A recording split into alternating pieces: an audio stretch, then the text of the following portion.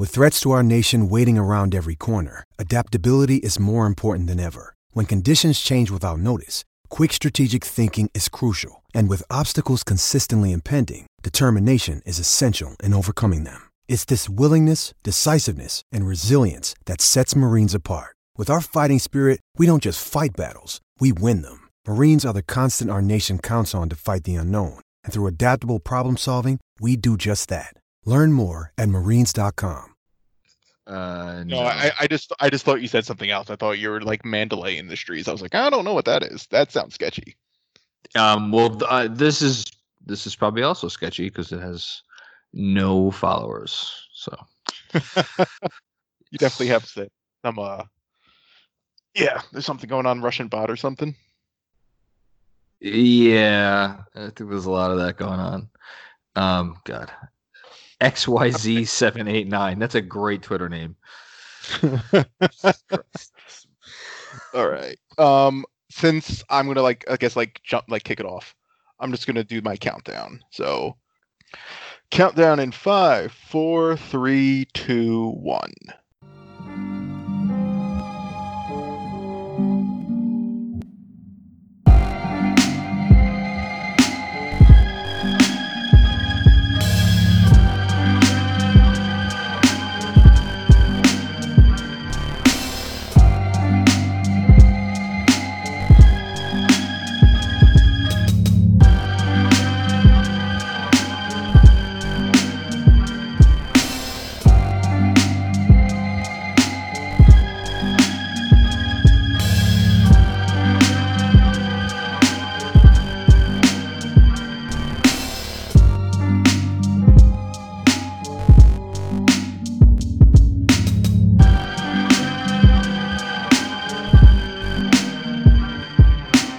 Hey guys, welcome to the Posting and Toasting Show. I'm Drew. Schwinn's here. What up, Schwinn? What up? And today we have a very special episode because it's another crossover episode. And you may be wondering who we're crossing over with again. And it's the usual suspects. I mean, we're not really that creative. We don't really know that many people. So we're crossing over with Nick's Film School podcast once again. And so our first guest, well, not really guests, we're kind of crossing over. It's all the same thing. So the other host of this podcast is going to be Jonathan Macri. What up, Mac? Hey, what's going on, Drew? How are you? Okay, that wasn't awkward or weird or anything like that. I'm sorry. I'm scrolling through Twitter and I just saw Schwinn's tweet about going out on a limb. Chad Ford, good one, Schwinn. I like that. He's such a fuckweed. No comment. We can get in the chat for it later. And the other co-host is Jeremy Cohen. What up, Jeremy? Hey, I hope this is slightly a less awkward introduction. What's up, guys? Oh, What's up? How's it going? Kind of chill. How are you guys handling quarantine so far? Pretty much the same as I've been handling it the last 17 weeks that we've been talking. What's that? Just drinking, jerking off type thing? Yeah. Basically, just jerking off, drinking, not taking care of myself. Occasionally watching basketball. That's about it. How many times have you watched the Frank 20 and 10 game? I only watched that once. It's not a good game at all. It actually isn't a good game. I've actually watched the Rockets game, I think 4 or 5 times. Yeah, I've only watched the 2010 game is just all right. So the Knicks, nobody gave a shit that game apparently. No, it was only Frank and it was just Portis. Good old Bobby Portis. We need to bring Portis back. I think we should max him. I've come around. I've come full circle on Bobby Portis. He's entered the Jared Jack realm of I know he has flaws, but I don't really care because I like him type of I don't think that's a full circle. I think that's a 180. Oh no! Yes. Yeah, you're right. Very well done. Look at you, Schwinn. Look at you, Mr. Matt was over here. Well, I'm sober, so. I reached the stage of quarantine today where I'm trying to just introduce my daughter to new different stuff. So earlier in the day, I was showing her some music videos of some of my favorite artists, including Britney Spears and Madonna. So that was fun. And then we watched The Rise of Skywalker before, and I got through about 20 minutes of it. And that is just, boy, what a silly exercise in I don't know what. Yeah, that's how quarantine's going for me. Yeah, I still haven't watched that. I need to catch up on that. I've just been watching way too much Law and Order, which I don't think is a bad thing. If watching Law and Order is something you do during quarantine, I've been in quarantine since I was gonna say since I was like 10 years old. Yeah. I mean, I've watched way too many Law and Orders. This is one which is I'm watching because SVU is the only thing on Hulu, and I'm watching season 12 right now, and I'm like, I don't think I've ever actually watched season 12 of Law and Order. And I just find it interesting. I'm like, wow, this is actually kind of refreshing because I've seen the first like 10 seasons of SVU, God knows how many times, and then the new ones pop on every now and then. But Schwinn, that's what we need to do. We need to get what's his name on the show. Was it Warren Lighty? Warren Light? Is that The showrunner right now? Yeah, sure. Let's do it. Let's get him on. Let's get him on with Miranda. Him and Futternick. Yeah, we can just do just do Law and Order and just basically ask him like, how's it like working with Ice-T? Yeah, good old SVU. I'm more of an original Law and Order fan. Yeah, I'm with you. I've watched one episode of SVU, and it's because a buddy of mine was in it. Because doesn't everybody have a friend who was in an episode of Law and Order or Law and Order SVU or like? Yeah. I don't know. Oh yeah. I mean, is it Futternick? He may have been. No, it's a different. I'm pretty sure Futternick's been in Law and Order. I would hope so. And the only way to find out is to watch every single episode. Yeah, I'm just gonna keep watching every single episode. Be like, there he is. I've done that already a number of times with I'm pretty sure they're gonna find a vaccine before we have enough time to watch every episode of all of the Law and Order. So I don't know if that's gonna work out. You'd be surprised. You would be surprised. So I'm looking it up on IMDb, and I don't see any Law and Order, but I do love Futternick's bio, which is born in Huntington, New York, and raised in Hartford, Connecticut. David has always been pretty Jewish. That's one of the best opening sentences of a bio I will have ever read. So, David, I love it. Oh man! All right. Well, we need to get So it looks like we definitely gotta get Warren on to be like, you gotta get Futternick on Law and Order. So, all right, that's our new mission. So on today's episode, we didn't really plan too much, other than a statement I'm going to kick off the show with because I've been thinking about it for a while. I'm just going to put it out there and just with no more mumbo jumbo right now. I don't think tanking actually works, and I've been thinking about this for a while now. I am someone who does at least sympathize with like the Hinkian logic in terms of where do you find superstars and if you're a certain team to tank in order to find one, but I don't actually think that level of purposely losing and getting in finishing with like the worst record and getting the odds is actually, I don't think it's ever really been successful. And I don't think it actually works. I think a lot of it more is just luck in terms of where you end up in the lottery during a specific year. Because well, I mean, like the lottery is luck, though. I don't know how you can I don't know how to dissociate those two concepts because, like, part of winning the lottery is, I mean, it's just luck inherently. But right. I mean, if you're doing that over a 3-4 year period, you're giving yourself a chance to actually win the lottery. Like, I mean, theoretically, if you give yourself a chance in 3 or 4 years in a row of a top, I guess 5 pick now. Let's say you finish with top 3 or 4 odds every single one of those years. The odds are you're going to get a couple of top 5 picks. Just the odds, they work in your favor. Right. It's just more of it's also when you tank, in the specific draft and those sort of things. I'm just right now there has been the idea of the Knicks should tank this season. I've seen that a couple times on Twitter from people because there's this Cade, was it Cade Cunningham or something along?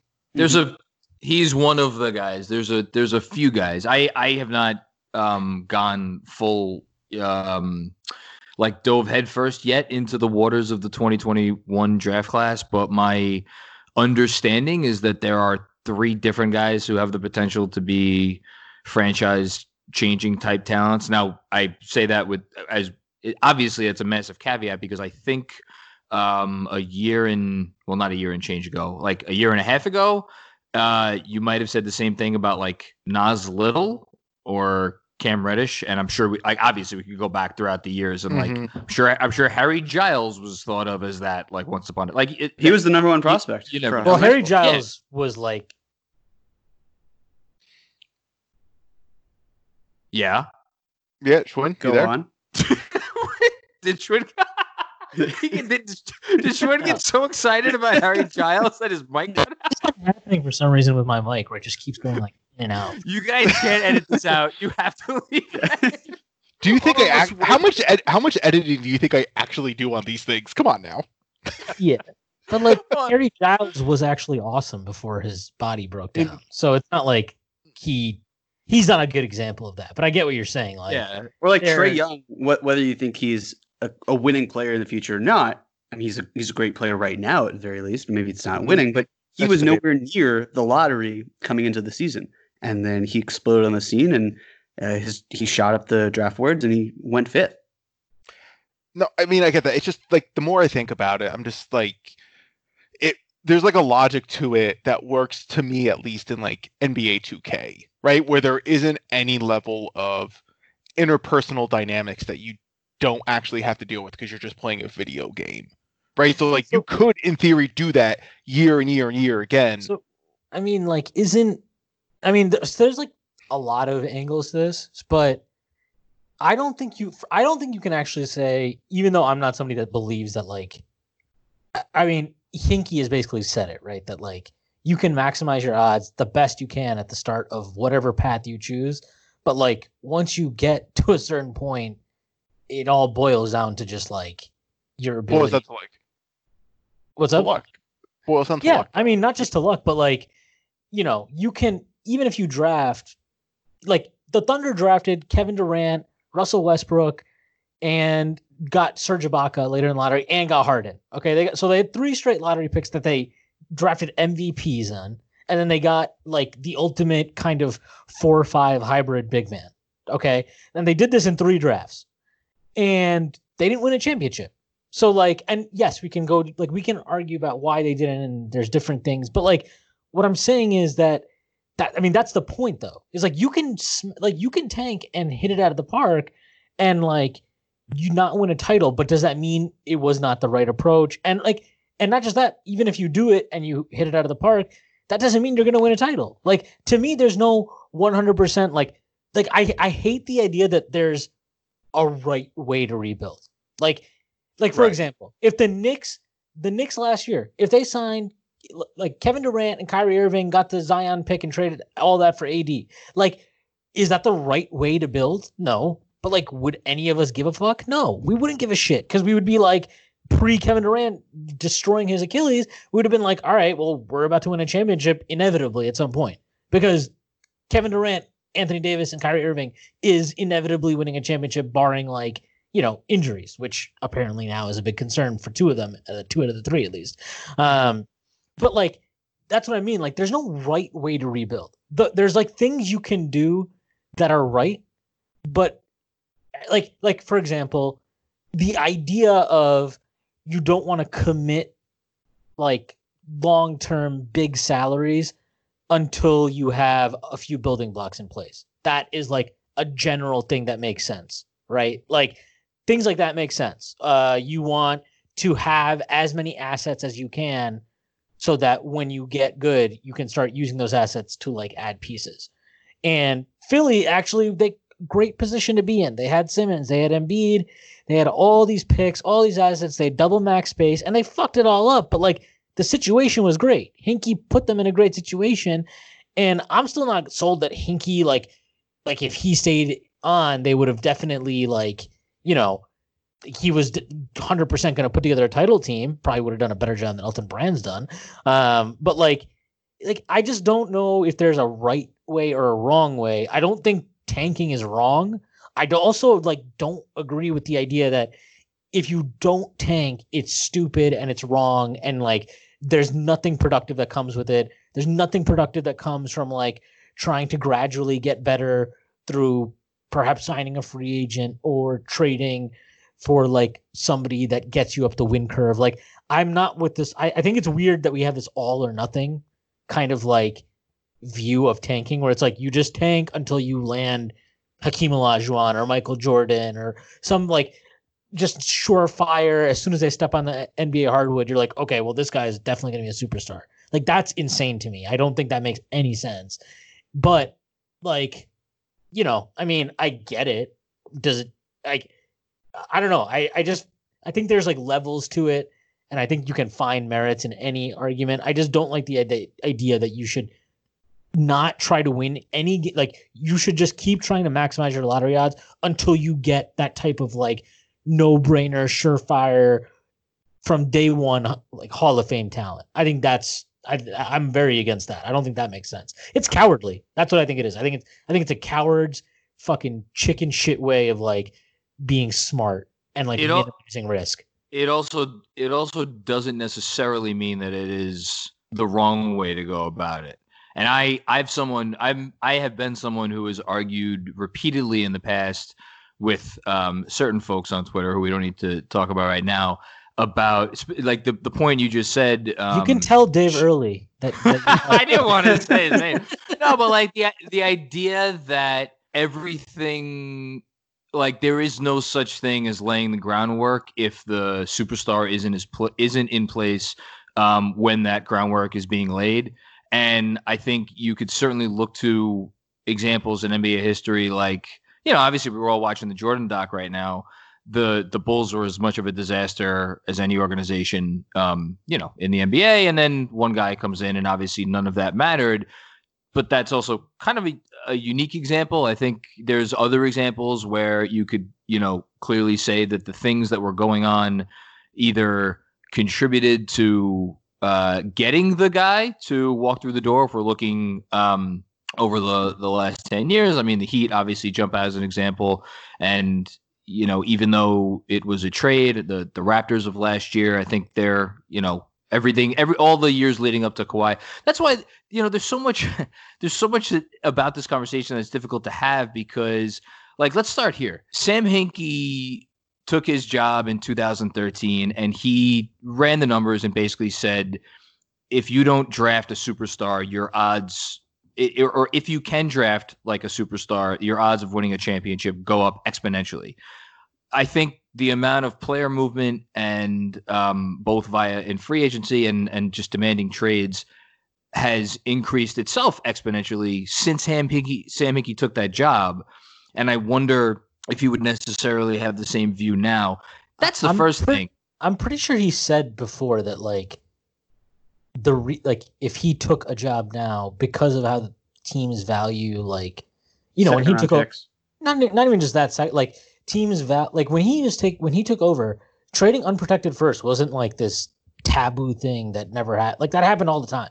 Yeah. Like, trading unprotected first was not this like, no, oh my God. Like now if you get an unprotected first, it's like the Nets trade changed all that, and that was in 2013, 14. Well, yeah, it was between the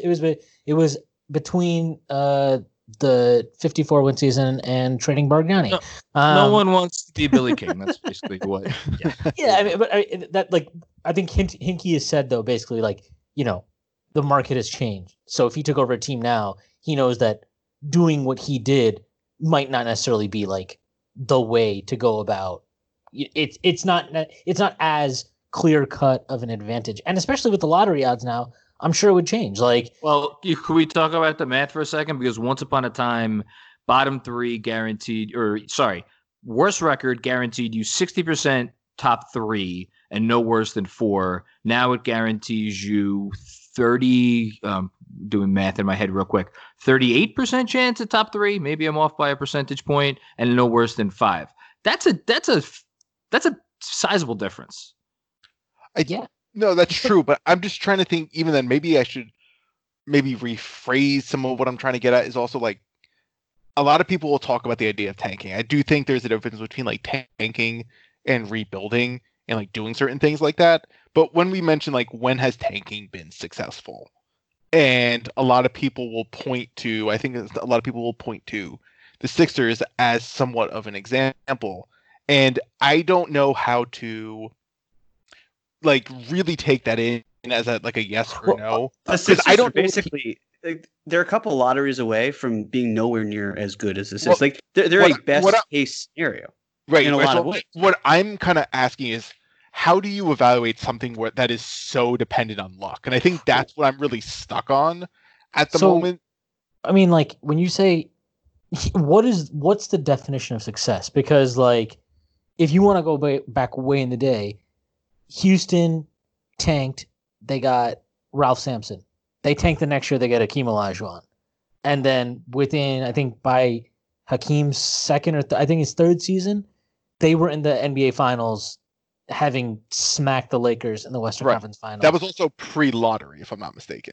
I don't think so. I think there was definitely still a lottery because the Ewing draft was the like first. Into. There was a lottery. It just wasn't quite. Yeah, it was different now. Yeah, okay. And so all I'm saying is like and then Samson like has all these injuries and they have a bunch of guys doing below. They get kicked out of the league. They didn't win, but. I mean, I would consider that a successful like tanking job. Like I think Oklahoma City is a successful tanking job.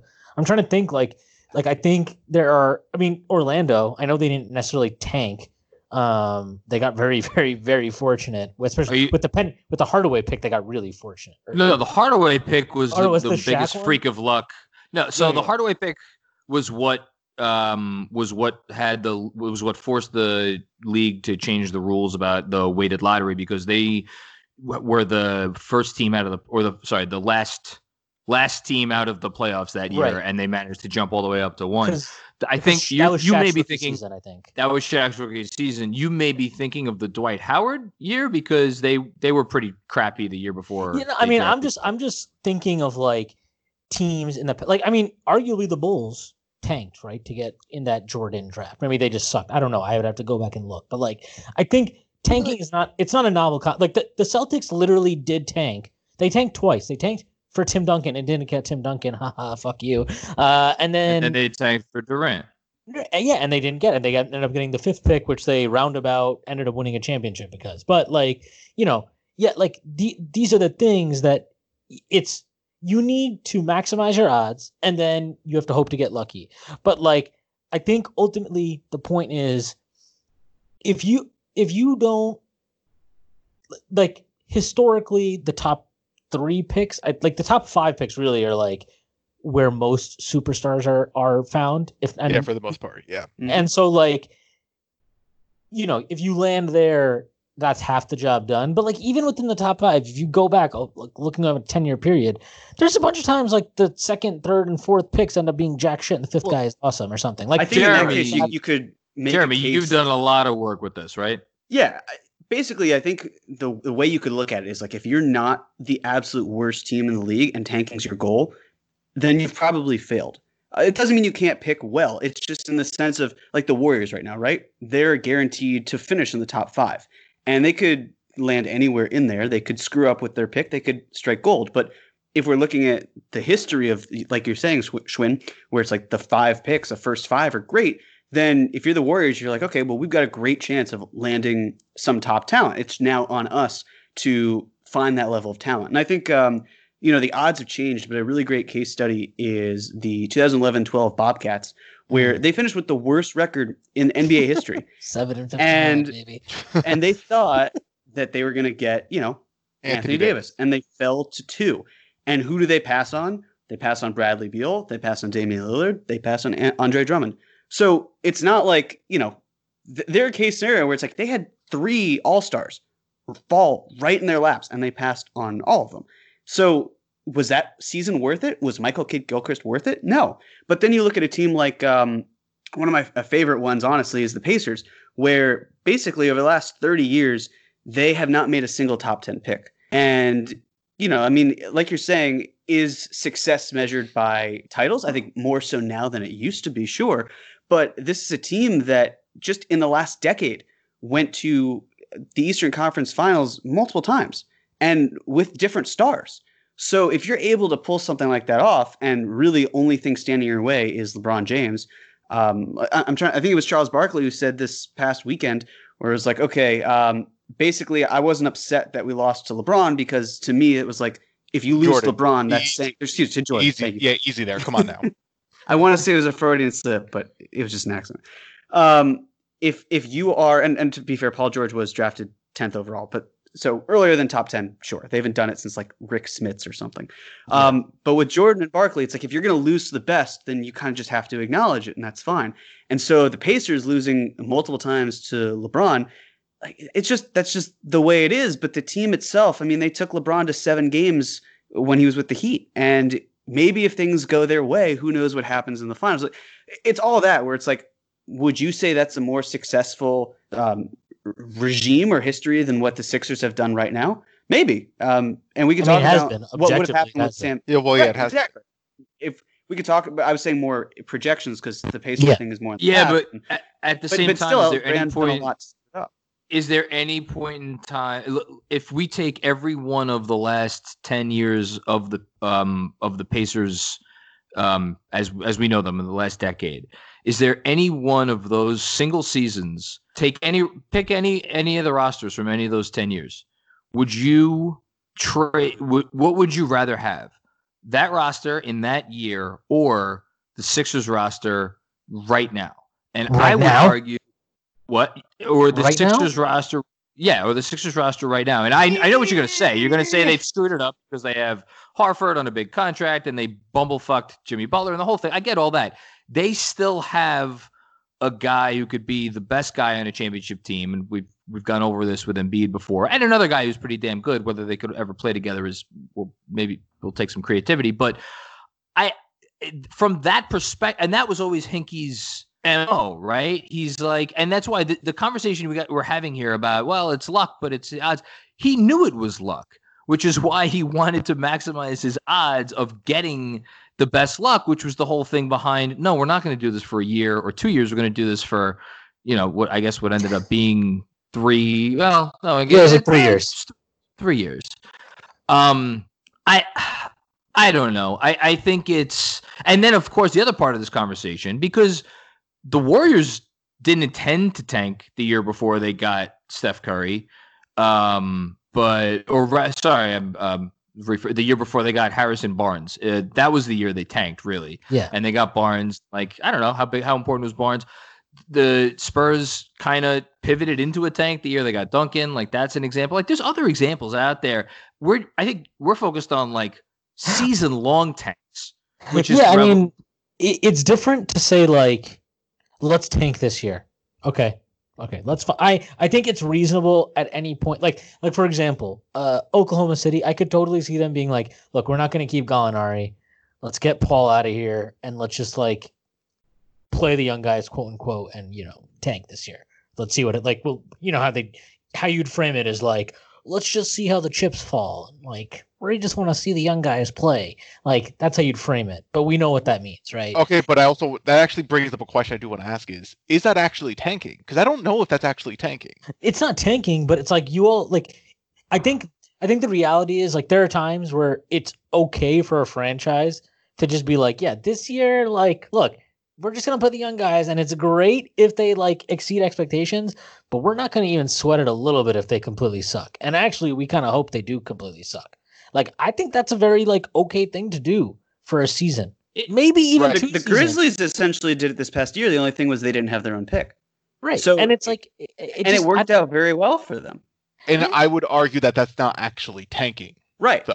I kind of look at it like, with the Supreme Court justice where it had to do with pornography, it's like, I know it when I see it. That's kind of how I feel it. It's very subjective, but you can't necessarily say like, okay, well, the Sixers model is tanking. Like, yeah, I mean, that appears to me, but I'm reading tanking to the top right now. And Hinkie's basically how much he stressed player development really stood out to me, because I had always thought, it was just he wants to get rid of the best players and he's cool with losses. And that wasn't wrong, but his focus with Brett Brown on trying to make the players in the building the best that they could be said to me, yeah, this is still tanking, but you're still trying to do everything you can to maximize your player's strength. Is that development? Is that tanking? Is it both? When is it one and when is it the other? Isn't it two separate conversations about? Yes. It is putting your best foot forward with what you have in the locker room. It is absolutely 100% putting your best foot forward with what you already have in the locker room, but it is taking a completely different view from the front office. I mean, fuck, we could go back to Major League, the movie. It's like the front office tried to tank and the players were too good for it. And I would argue, actually, that's almost maybe what happened in Oklahoma City this year. I mean, who knows, but... Yeah. I mean, I don't know if they wanted to tank, but I think they were like we're not going to. I think their idea was we're not going to be that good. So some team in like a couple months will probably want to trade for Chris Paul, and we can move on with our lives. And that's not what happened. But like that's okay. I mean, it doesn't really even matter. Like that's just what happened there. But like, I mean, if we just look at going back to last summer, okay, like this is what I never understand about this conversation because. To me, the idea of like everybody that preaches like, oh, you should tank and that's the right way to do it. And like that's the way to build. These are the same people that will then like shit on the Knicks last year for being completely garbage, which is like, according to them, the right thing to do now. But like they sucked. And then they didn't get Kevin Durant and Kyrie Irving and they didn't get Kawhi Leonard and they didn't get any of these guys. And where did those guys go? They went to teams that just like, were competent and did had very boring but fun for their fans 8 seed seasons. And like so I don't really agree with the idea that tanking is 100%, especially when you adjust for markets. Okay? Like it is different for me. Like it's very different. If you are fucking Atlanta, you should tank. You should tank because nobody gives a shit about your team. Nobody gives a single fucking fuck about your stupid fucking team and Trae Young putting up. We got our first fucking fuck out of the podcast. Like, this is great. Nobody cares. Nobody cares about half these teams. Like nobody cares about you, Charlotte. Tank. Like nobody cares about you in Minneapolis. You tanked. You got Cat. He blows. I'm sorry. Maybe you should tank again instead of trading for D'Lo. Like there are all these teams that it makes complete sense to tank for at all times. Even maybe not at all times, but you get what I'm saying. They have like a very much like it makes a lot more sense for them in a lot more circumstances. Can I toss something out? How much sense? And this obviously speaks ill of the Knicks a little bit, but mostly speaks ill of Cat. How smart would it be for Minnesota to go to Leon Rose and be like, we'll trade you Karl Anthony Towns.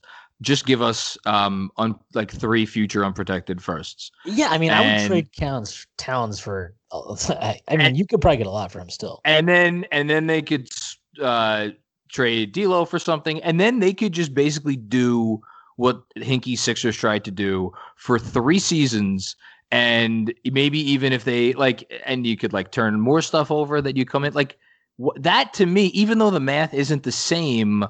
I completely agree with you. I would still do that if I was some shitty team, and I had the opportunity to do so. Because that's. Sorry, I was going to say I don't call that tanking though. But that is tanking. That's not tanking. I don't know what. I think tanking is the intentional way an organization is saying we're going to purposely make our team worse, but trading your two best players in terms of because Cat's not good. Okay, but Cat's not good and D'Lo's not good. No, we're not. Yeah, I don't like these guys either, but they're not good. I can understand you're saying they're not really franchise chasing, but right. That's what I'm saying. So they're not good. Like Drew Holiday. How is that tanking? But trading Cat and wouldn't be tanking. The reason I would say the Sixers, what they were doing was tanking, is that they were specifically they weren't really looking to actually replace anything. They were specifically just bringing up G Leaguers and just throwing shit into the fan. They never actually attempted to that's what John improve is saying. the team. Yeah, that's what I'm suggesting. But if you're not trying, sorry. I don't think if you're not trying at all, then I mean, sure, you could say that's not tanking, but then you could also point out the fact that if you never even made an attempt, then that constitutes implicitly as tanking as well. And these are businesses too. Let's not forget, these are all we have to see is the Rockets, for example, as a team that's just going to be starving for money after all this. And wait a minute. Tillman Fertitta has all the money he needs. He just ask him. He's just not liquid. It's okay. But the fact Didn't you is just that take out a loan? To like, he did. he bragged about the goddamn loan that he took out. That's He, right. he doesn't need 300 cash. million? So he doesn't need cash so hard that he took out a loan and gave a 13% interest rate on it. Anyway, Jared, go on. Yeah, so if you're a business and you're basically now saying we just traded for D'Lo, we traded for Cat, from an asset standpoint, I mean, that's definitely tanking if you trade them, but what are you going to market? Like, I understand a team like the Pistons, right?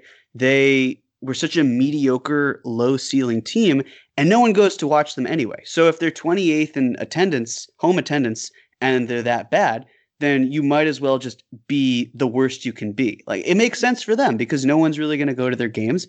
And I don't think that there's a huge following because it's just when teams, especially in smaller markets, when they lose, then there's less of a desire. And then, this is a weird era, but in terms of coronavirus, but you see merchandise go down. You see even more people not attending. But for some places, it does make sense, like Shwin was saying. But I mean, those are absolutely all-star players. Whether or not you feel that you can build a winning team around them is a different story.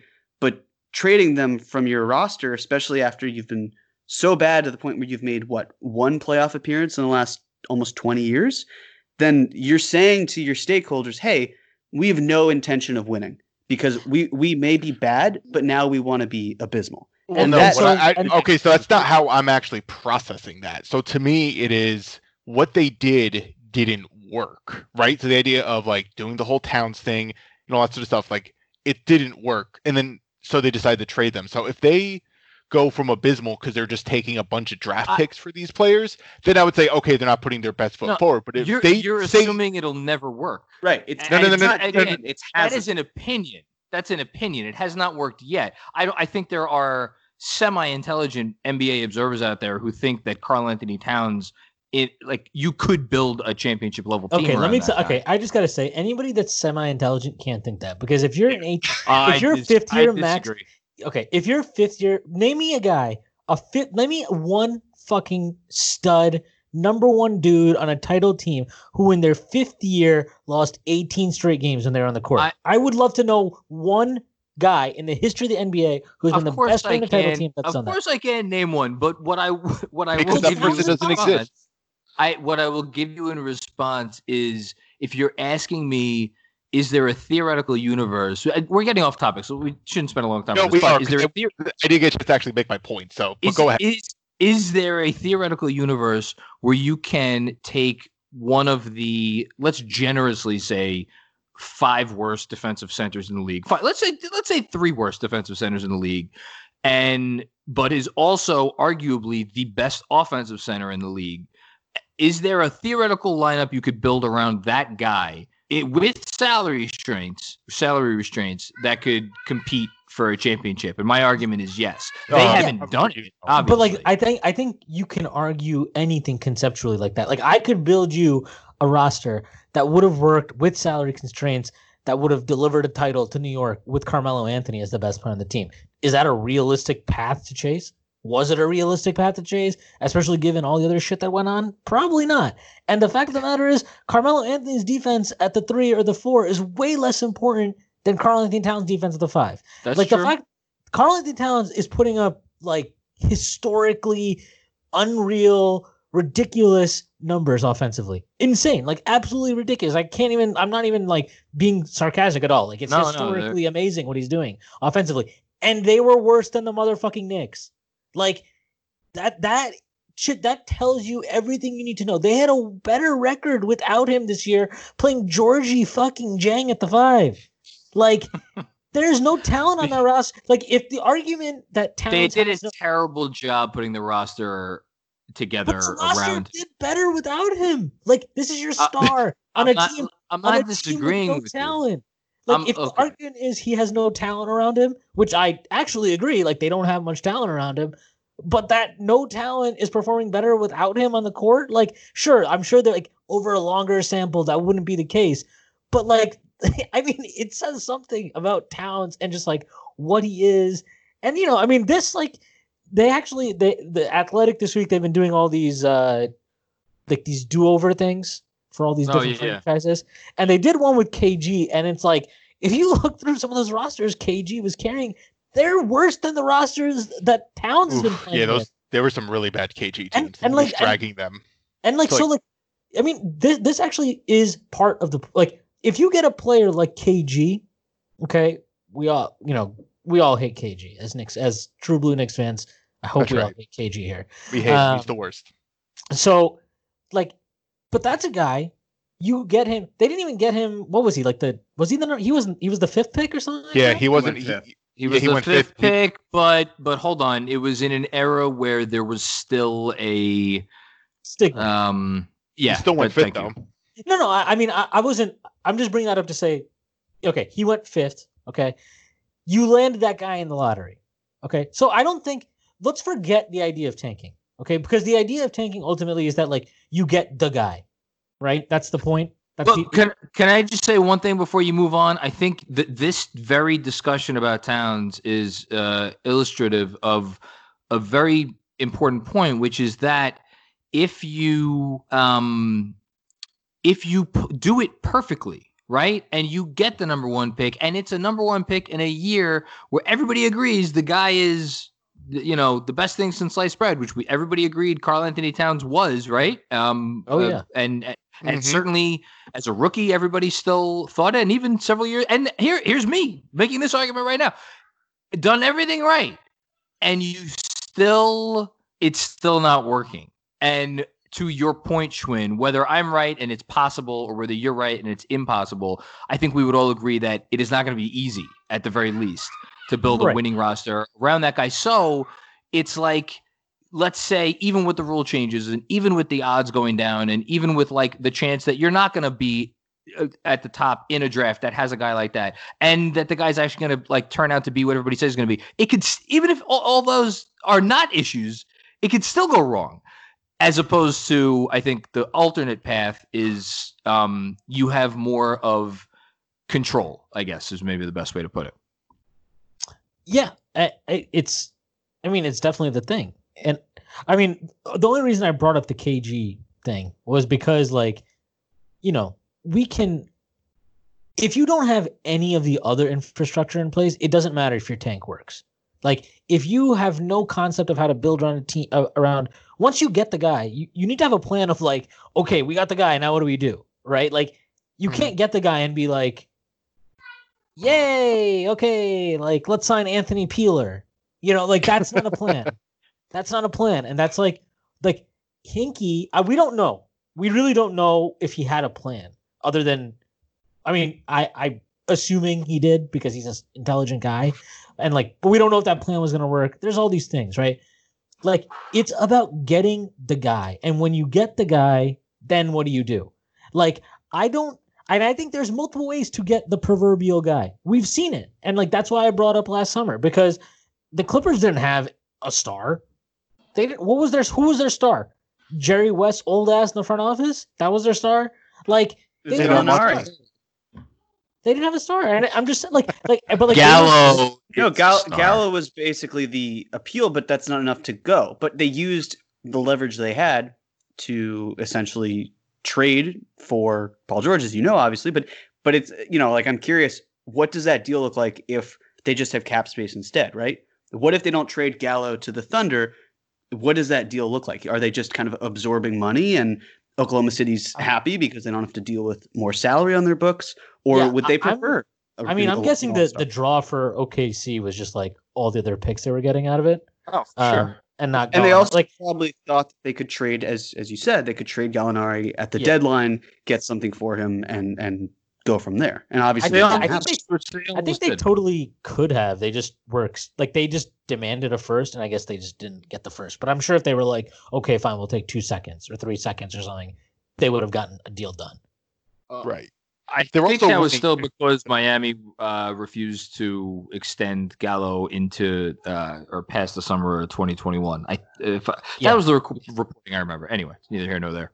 Yeah, it's just like I think in a market like New York, the key is to actually get good. Because if you get good, you will get a star to come here. Like, I really don't give a fuck what anybody thinks about like the Knicks being a joke and James Dolan and what all this stuff, like it doesn't matter to me because like the Knicks barely were even competent. And as soon as they were barely competent, you had Melo like banging down the door to get here. Chris Paul wanted to like, toast at his goddamn wedding about it. Like it's obvious that there's still like a draw to be living in New York and be the star of the Knicks. And it's like it's fine to like make fun of that. And I get it. Of course, like, it's been we've been a joke for 20 years.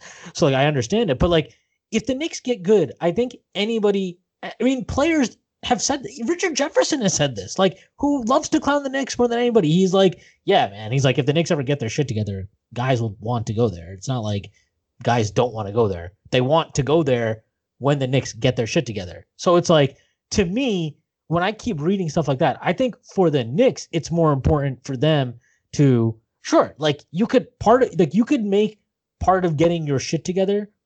You could draw up a plan where tanking is key to that.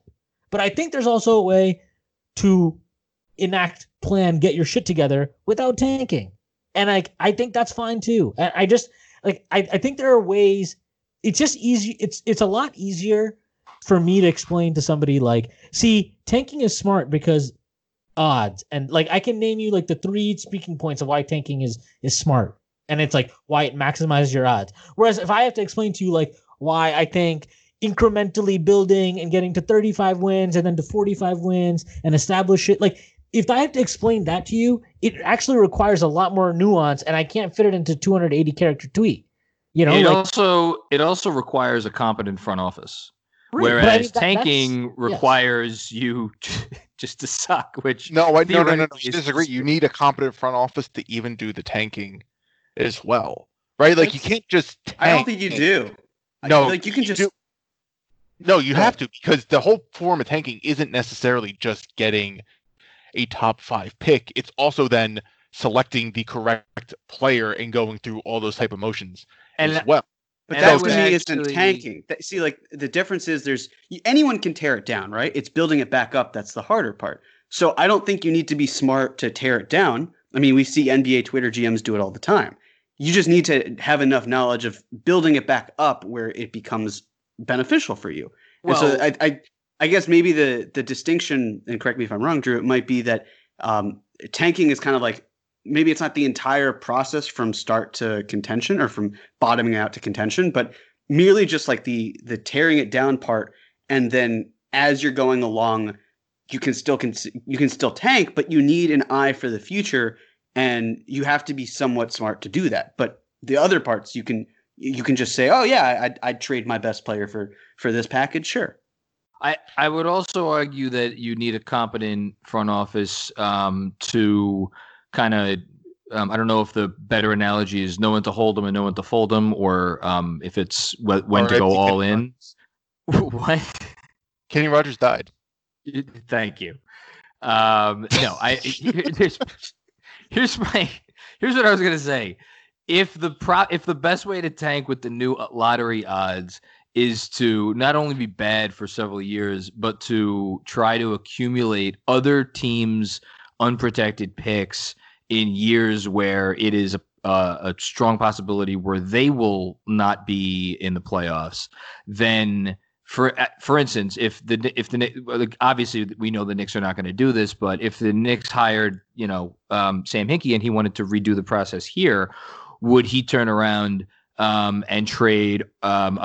Again, I have no idea that if the Suns would want to do this, but would he trade R.J. Barrett to Phoenix for an unprotected pick in 2022? Would that, that to me is the type of decision. Would he trade Mitchell Robinson to Team X for their unprotected pick? It's like, I think those are the types of nuanced questions that you have to ask, because like we saw Hinkie do, he traded Michael Carter Williams, I would argue, when his value was highest. So I don't know. And Schwinn, to your point, I agree with you that it's an easier argument to make for tanking. But I think what the other part about what makes the build it slowly and competently, the issue with that is there's so many different ways to do it, which I think maybe gets us into, and we don't have to have a Chris Paul discussion, but like it gets us into the Chris Paul. No, we should have a Chris Paul discussion. I think it gets us into the Chris Paul discussion because listen, if he stays healthy and you know, put a halfway competent roster around him, it's probably the quickest path to making the Knicks good next year. We could quibble about the deal. So me and Jeremy talked about this last week. Like, is that the type of better that you want to get? I mean, we talked about Gallo, and we joked about Gallo that he was traded. Like, if he was the best player on the Clippers and he went out as soon as Kawhi came in, then like, does it really matter who's here when you get good? And doesn't it instead just make it matter if you are competent? I mean, I think that that's like a very interesting question. So to me, it's more of whoever you get, like while you're getting good, before you have a star, I think every acquisition you make should be about, is this guy a player that either helps us achieve whatever it is that we set out to do on the court right now, and if we trade him, can we get value back for this player? And I think at every single point when the Clippers had Gallinari, he was a value to them in trade. He would have net value, and they did get value from him eventually. He was there for what, 2 or 3 years, I think? So, I mean, he was there for a little bit. But at every point, he was a value to them.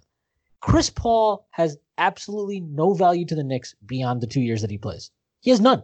And he's going to end up taking up what'll end up being, because the cap's going to come down most likely, like 40% of the cap, 45% of the cap, something like that. Who knows what it'll be? I cannot. He also has a much bigger effect on, if he stays healthy, which is the giant elephant in this room. Yeah, I mean, if he stays healthy, he has much more of a positive effect than Gallo does. So all of these conversations are along various sliding scales. You would agree to that at the very least. I agree, but it's like, I think the sliding scale with Paul is just stupid. Like, the point of getting Chris Paul is to add wins. Like, that's essentially that's what we're talking about here. Okay. And make your organization more, well, maybe I see, but this is the thing, is like, do wins necessarily mean your organization is more competent, or does it just mean you traded for Chris Paul? It depends. It depends. It can mean any of them. It could mean that. Yeah. Look at the last 3 big market teams and how they've each gone about getting to where they're at, right? You've got the Lakers, who they tanked consistently. They had to keep their pick, and they needed to land in the top 2. And they were able to do that every single time, except for the year where they had to give it up. And I think Bridges was drafted with that, Mikal Bridges. 10th, yeah. They had LeBron James leave a championship caliber team in a cakewalk of a conference for a mediocre 35-win team, knowing like, all right, I'm going to get my guy. But how unusual is it where one guy who is at the prime of his career and at that point probably the best player on the planet, you can make an argument, maybe KD, whatever. Like Kawhi. That's sure, Kawhi. That's an astonishing thing to do. But then you look at a team like the Nets, where they made their playoff push and they did well, and they booted their shining star in D'Angelo Russell. That's fine. They got 2 guys. They did that. But then you look at the Clippers, who obviously were garbage for 20 years, and they did something that if anyone had said 2 years, even a year prior, like, okay, Kawhi's going to leave, and then Paul George, who just re-signed with the Thunder, is going to demand a trade, and then the Thunder are going to say, yeah, sure, and they're going to hold the Clippers with their face to the fire and take everything from them. It's the most ludicrous 2K shit that you could come up with. And yet, all 3 of those things worked. They didn't have to, but they each went about their business different ways. And so the whole thing about tanking, and we could say even with Chris Paul too, with my thing with Chris Paul is that if you find yourself in a situation, it's not like, okay, we can just move $45 million off of our books because it's an expiring contract and do some sort of like star free agent signing, or sign one guy and trade for another. And I think a lot of that's also rooted in how Chris Paul is treated. Is he treated like an asset because he was an all-NBA player this past season? Or is he going to be treated like a liability because he's owed $85 million over the next 2 years?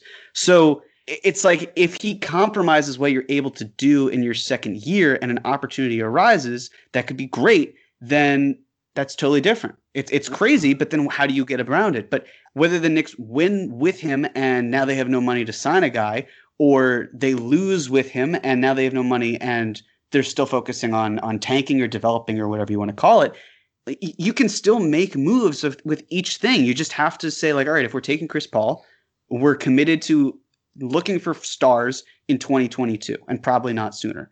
And if you don't, you're kind of still leaving the door open. And honestly, while I would prefer to leave more money available and have more flexibility, I've gotten to the point where you can navigate each where it's okay. It's not like this is a do or die situation. Can I ask a question? I want to ask each of you what your opinion on something is because I think it's relevant to this.